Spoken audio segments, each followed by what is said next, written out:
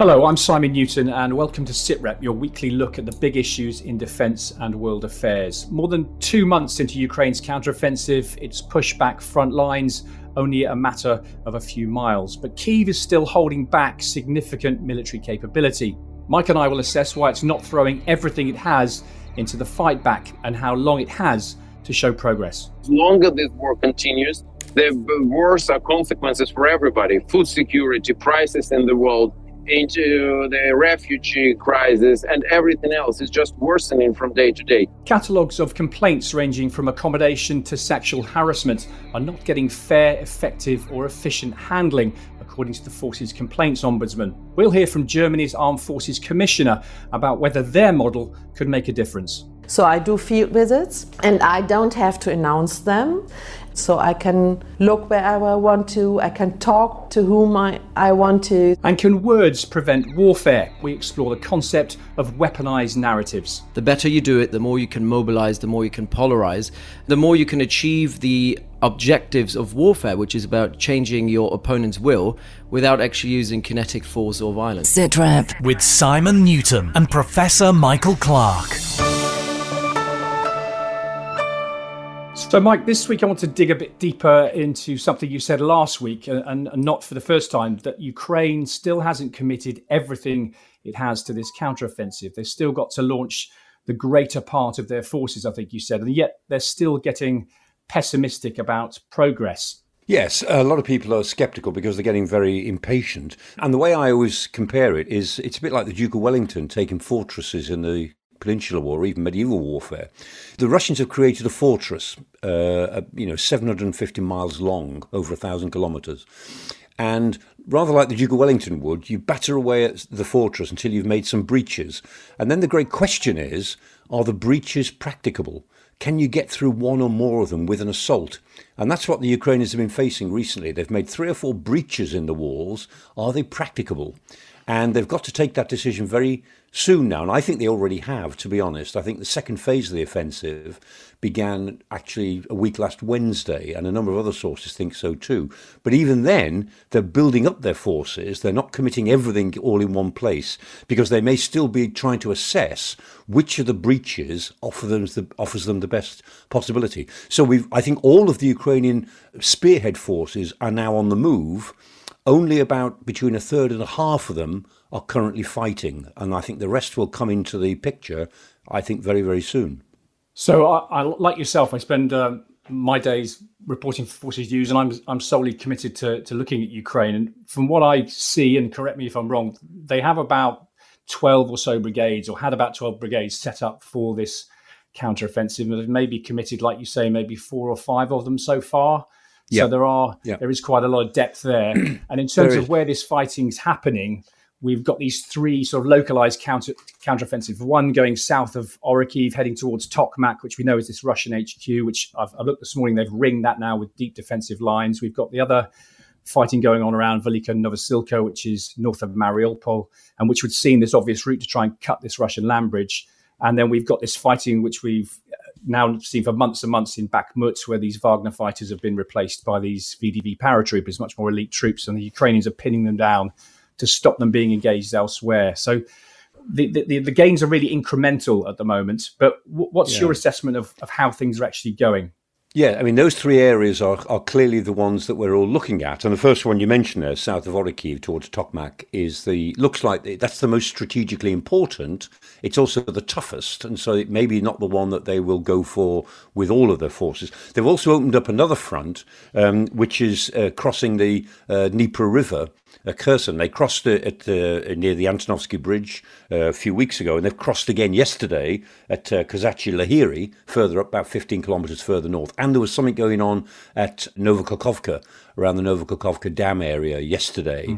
And now whether they can do anything with that, we don't know, because you know better than me. It's a very difficult country to operate in. But they're clearly trying to stretch the Russian forces. And then there's another front which works the other way around. The Russians further north are trying to put together enough forces to threaten Kupiansk, to actually outflank the Ukrainians by getting back some of the territory they lost last autumn in the Kharkiv region. And so while the Ukrainians are trying to stretch the Russians down to the southwest, the Russians are trying to stretch the Ukrainians up in the northeast.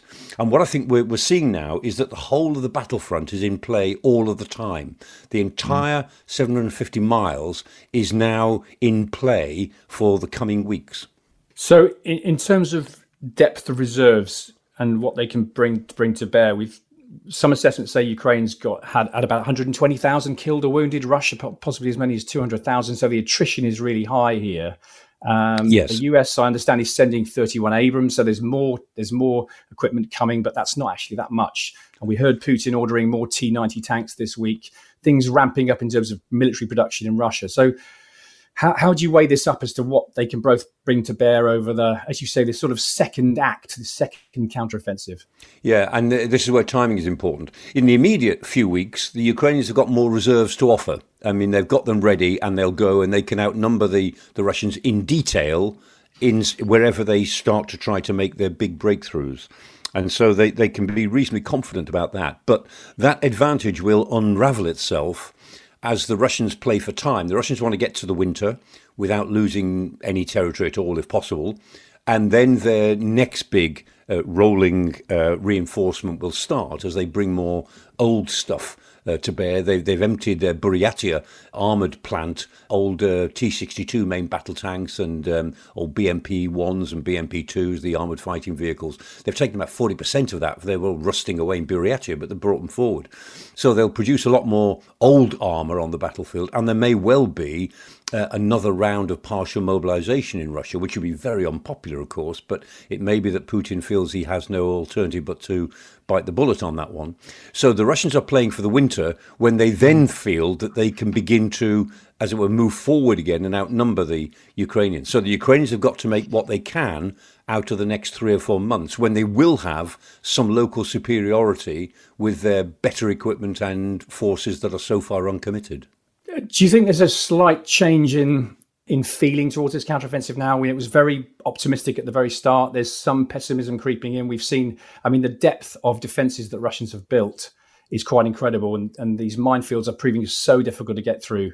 They have. The Russians have laid triple the number of mines that most military manuals tell you need to cover a kilometre of ground. They've tripled the number. And there are reports of 4 and 5 mines in 1 square yard of ground. Nobody's ever seen mining at this level before. Now, of course, forces can always get through that, but it slows you down and makes you vulnerable while you're doing it. And that's the problem that the Ukrainians have got.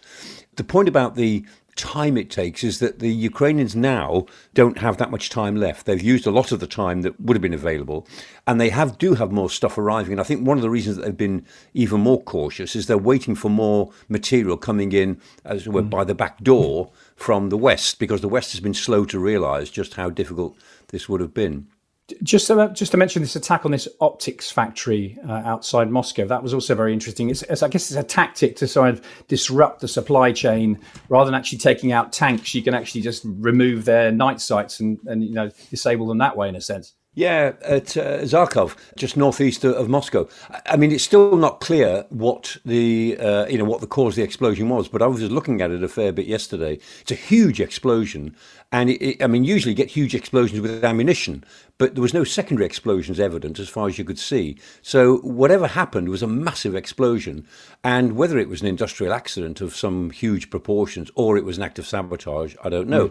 But clearly, if you'd said to anyone in Kiev, what would be your top 3 or 4 targets around the Moscow area that would do you some good, this would have been one of them, because optics, night fighting optics, and particularly optics for tanks, for the targeting system and the ability of tanks to operate at night is pretty critical. And one of the problems the Russians have had in bringing more tanks onto the front line is exactly the lack of optics. And they thought they'd solved that problem this month, and this accident or explosion, whatever it was, will certainly put that back a little bit. Putin, his tactic is effectively just to grind this out, it seems. And if you just look at the sheer maths, Russia has a population that I think is triple the size of Ukraine. So if they need to mobilize more troops, Yeah, 44 million in Ukraine, 144 in Russia. Right. So over time, that tactic could succeed. It could. I mean, and his strategy now, as far as you can tell, Putin's strategy has never been clear from the very beginning, apart from the strategy of taking Ukraine in 3 days. That was a clear strategy, which was ridiculous. And when that failed, he's just kind of being drawn along by this war. And as far as he has a coherent strategy now, it is not to lose. Not obviously to lose, and to see what the next year brings. In theory, Russia could keep this going for many, many years, and is trying to prepare the population for the idea that Russia is involved in a fight for its own survival. And even, this week in the news, school textbooks are now being produced, a complete rewriting of history, how Russia is now fighting for its life against Western powers determined to destroy Russia. So they're setting this up for a generational conflict. The question for Putin is how much longer will he last? Because, and this is what the Ukrainians are banking on in a way, they don't want the Russians to withdraw in good order. They want them somehow to crack, and for the Ukrainians to actually score a strategic advantage, like being able to threaten Crimea. And then Putin will be in big, big trouble. If it looks as if his invasion is actually making everything worse rather than better, then he's in big trouble. He's already in quite a lot of trouble, but he'll be in big trouble. And the Ukrainians, they know that they're up against a leader who thinks that this will go on for a generation or so, but they're hoping that they can, as it were, shift him by the crisis this war will create for him. So, finally, two connected questions, I suppose. We know the Ukrainians have a limited window of opportunity because we're hurtling towards autumn. What do you think? And we know that they are holding, we believe anyway, a sizable force back, at least maybe even half a dozen brigades or so. What are they waiting for? And what will be that key moment? Well, I think the key moment is now. In the sense that they've got to use the time that they've now got for August, September into October. Your guess is as good as mine as to when the weather really turns this year, because the weather hasn't been so regular the last couple of years. But the weather we could expect to turn in late October, early November. And after that, it'll be, doesn't mean to say you won't carry on fighting, because the Ukrainians have been doing that since 2014 every winter. But it will be a lot more difficult.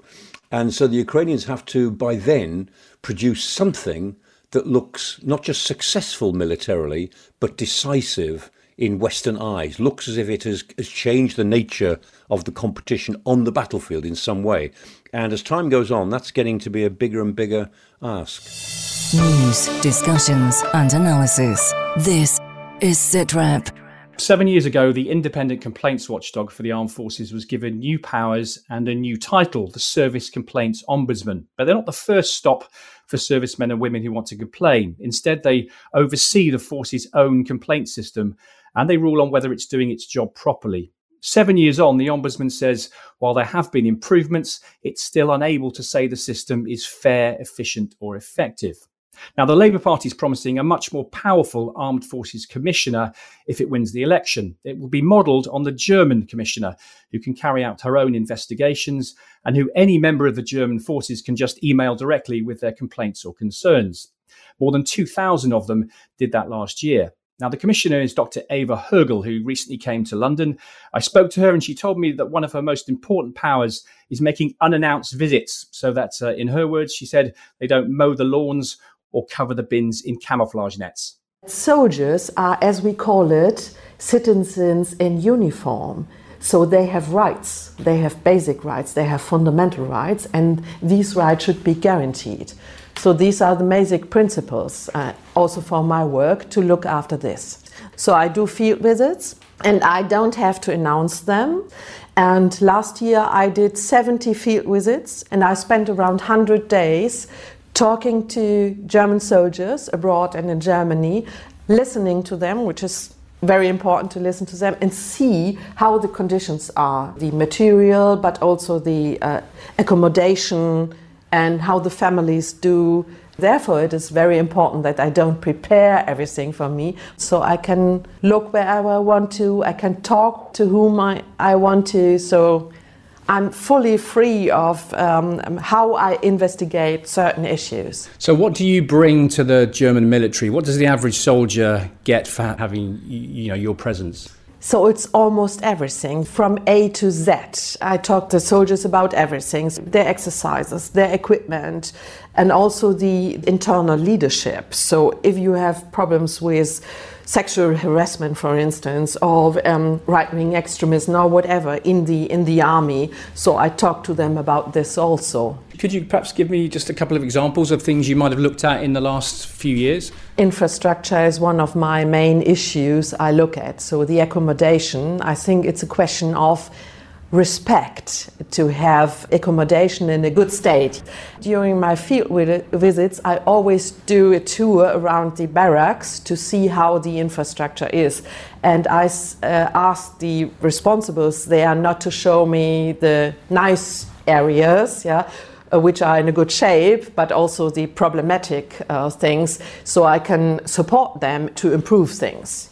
As I call myself an advocate for the soldiers, I cannot decide myself, but I then tell the Minister of Defense or the parliamentarians, or I announce it in the public what I found and what I think should be improved. You're probably more than aware that there's issues with the accommodation in the UK military with the contractors and the speed at which repairs are taking place. Are you able to speed up the process of getting those sort of things repaired from your experience in the German military? I myself can't speed up anything, but with my strong voice, I can address everybody I want to the minister, to the highest ranking officers. I also talk to the people being responsible for the infrastructure. For instance, in Germany, it's to the Länder. So if I go to a barrack and see what's wrong there, I immediately make it public and tell people to improve the situation. And sometimes when I come the second time to this barrack, there are responsibles saying to me, well, after your last visit, things had been improved. So does that make you popular with the chain of command?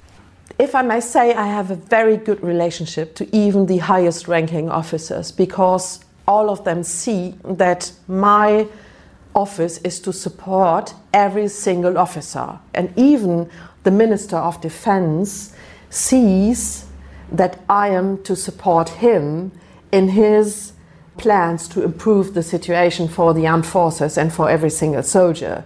So I work for the parliament, he is the minister, but we both sort of work together to improve things. So I was just trying to get maybe an example of a sort of concrete success you've had in terms of making something better for the soldiers and airmen and sailors. Yes, I can give you one example. It's on the equipment of our soldiers. When I went to Lithuania 2 days before the invasion of Ukraine, I went there to talk to the German soldiers and how they see the situation and how it is in Lithuania. And it was 3 degrees cold and snowing, and the German soldiers told me that they don't have enough winter clothes with their uniform. And I was astonished to see them sleeping in a tent, cold outside and snowing. I made a public announcement of this. I told the highest ranking soldiers, officers, I told the minister, and I also said it in the media that was what I found. And then immediately everyone tried to make it possible that the German soldiers there get winter clothes. So that was one effect my strong voice had. Yeah, I can't do this every single day, so I have to look what is really important, what is necessary to be improved very quickly. So I have to distinguish. Yeah, if I do it if I lay down it in my annual report, or talk to the parliamentarians or to the media and so on. But since I have a wide range of possibilities to announce things, I can look what is the most useful thing to do. That was the German Parliamentary Commissioner for the Armed Forces, Dr. Eva Högl. Now, Michael, it was fascinating talking to her because she said, for instance, she goes to barracks and she doesn't want to smell wet paint. She wants it absolutely warts and all. And she says she has a very good working relationship with the German chain of command. How do you think Britain's equivalent chain of command would feel about having such a powerful watchdog here? I'm sure they would say that there's no problem, and that, of course, that it wouldn't make any difference to anything. But I think there's some differences in principle. Remember, Germany with its long tradition of conscript armies. She said, Dr. Högl said, in Germany we have citizen soldiers, but in a way in Britain we have soldier citizens, people who are professionals. And we give great weight to our small unit cohesion. And the idea of somebody sort of moving around the command chain within that wouldn't be universally welcomed, probably. However, the fact that we do have soldier citizens and that the military have a very special job to do doesn't always play well in the British media. And there have been some pretty poor showings recently, I mean, some for fair reasons, some for not very fair reasons, for all of the welfare side of what's going on in all three armed services. And I think for the sake of public credibility, I think this is not such a bad idea. And I think the chiefs, even if they naturally felt it didn't really fit with the British tradition, might also think about the need to maintain public credibility in the way in which our rather specialised military philosophy does work, and that we do respect the rights of personnel. And of course, they all say, of course we do. Our people are our most important asset. But that doesn't prevent the housing stock deteriorating in the way that it does, and it doesn't prevent sexual harassment in the way that it has, and it doesn't prevent some rather foolish decisions on diversity being sort of filtered down in ways that don't help the situation. So I think some public credibility would be good for the British Armed Forces at the moment, and it wouldn't necessarily undermine that which makes it rather special and is different to the case in Germany. Now, the pen, they say, is mightier than the sword, but they also say don't bring a knife to a gunfight, and a pen, of course, would be even less use at that point. But words and information can be used as a weapon of war, and used early enough might even save you from the many costs of kinetic operations. Well, that's the argument put forward in a new book called Subversion, the Strategic Weaponization of Narratives. And the author is Dr. Andreas Krieg, who's a senior lecturer at King's College and the Royal College of Defence Studies. Andreas, just explain in simple terms what we're talking about. What is a narrative and why is adjusting it so powerful? Hi, thanks for having me. So a narrative is basically the storyline that we use to kind of package our information and facts that we want to transport. So when we communicate, we obviously don't communicate via facts, we communicate via stories. So we're all engaged in using narratives on a daily basis, and it can mobilize and demobilize depending on how you frame a particular issue. And, you know, we've seen that with media narratives. And so they can be weaponized. And the better you do it, particularly in the day of hyperconnectivity in the age of social media, the better you do it, the more you can actually influence, the more you can mobilize, the more you can polarize, and the more you can achieve the objectives of warfare, which is about changing your opponent's will without actually using kinetic force or violence. I mean, in the 21st century, you mentioned there, we're talking about social media. Is that the sort of key means of delivery of this sort of narrative adjustment? Weaponized narratives have been around forever, obviously, but the interconnectivity that has come with social media has made it much easier to actually penetrate target audiences from afar. But I would also say it's not only about social media. It's about using academia, using newspapers and general media, policymakers, PR companies, and a huge host of different intermediaries that can help you transport narratives. So it's not just social media, but social media can really bring you the mass and the deep penetration. You mentioned Russia a lot in the book as the experts at this, if you like, in terms of weaponizing these narratives. I mean, how have they done that? We know about the elections in the US, for instance, in the past few years. How have they weaponized the narratives there? So, yeah, that's kind of the standard example that everyone is using, what Russia has been doing during the US elections, particularly 2016 and 2020, but also during the Brexit vote here in the UK. What they have tried is they have tapped into existing grievances within local organic audiences, people who are disenfranchised, who feel that they have not been really protected by those elites, for example, people who have anti-government sentiments and are receptive to alternative narratives about how the world works. And what the Russians have done over years and years, and that's very important, they probably start around 2014 in the United States. And we see the first result in 2016, where they have really polarized the political discourse prior to the election of Donald Trump, not only to get Trump elected, but also to kind of bash and undermine the integrity of Hillary Clinton at the time, basically making it ever more difficult for audiences, civil society to come together and agree on a particular issue. But they've done it across Africa as well. And here, this is why I'm using also United Arab Emirates as a small state that has emulated the Russians. They've done it in Egypt, they've done it in Tunisia. What weaponized narratives have done is creating an information context or pretext for the military to intervene and overthrow existing governments. So, I mean, our audience will be very, very familiar with psyops and, information operations. How is this different, nuanced in a way from that? It's not different at all. PSYOPs are part of subversion campaigns. PSYOPs, though, are usually used in a very tactical or maybe at best in an operational context where it's about a particular fairly small contained operation. I think what we're missing with PSYOPs, and I think this is where we need to go next, we need to understand how we do this strategically so that we can actually shift audiences strategically to ensure that our adversary never goes to war, never goes to that, comes close to that military threshold, and doing that preventively. And the important bit of this is it has to be done constantly. So, of course, the British military has been engaged in this sort of information operations for many years. We have 77 Brigade. How could that capability be expanded?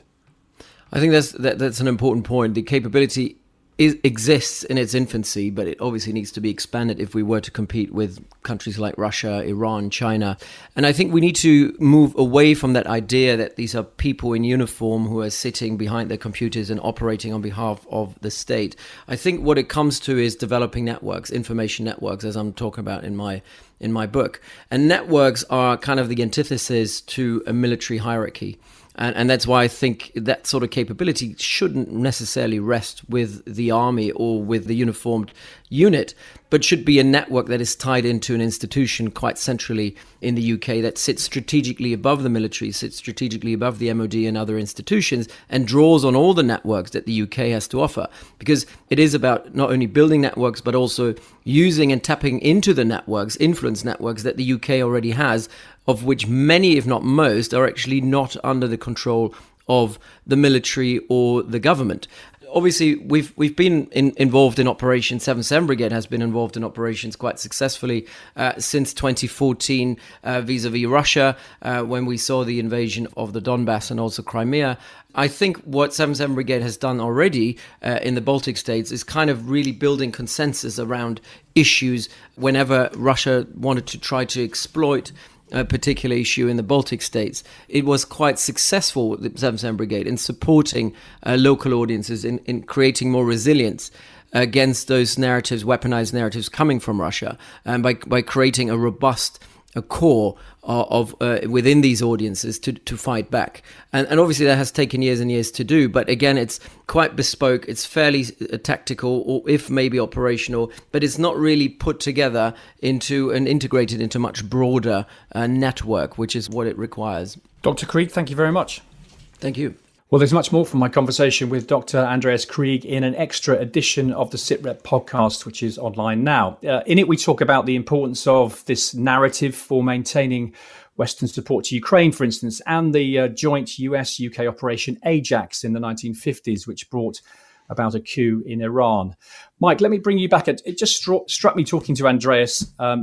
America, the US tried this very bluntly after the Gulf War back in 1991, the first Gulf War, very publicly appealing to Iraqis to overthrow Saddam Hussein. Obviously, that was the pre-social media age in a sense.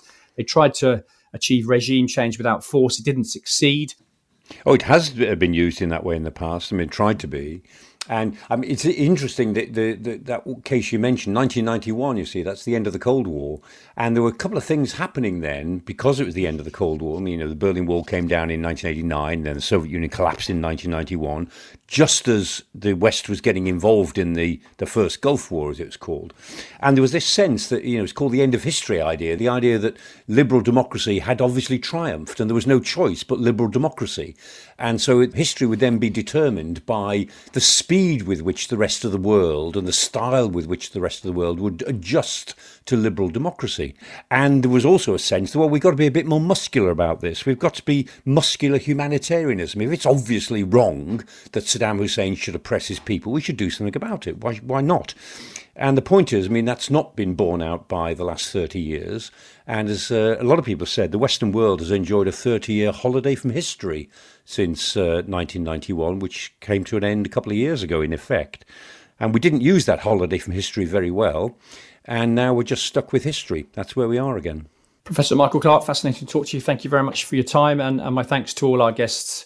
That's all for now. Mike will be back along with James Hurst for another SITREP next Thursday.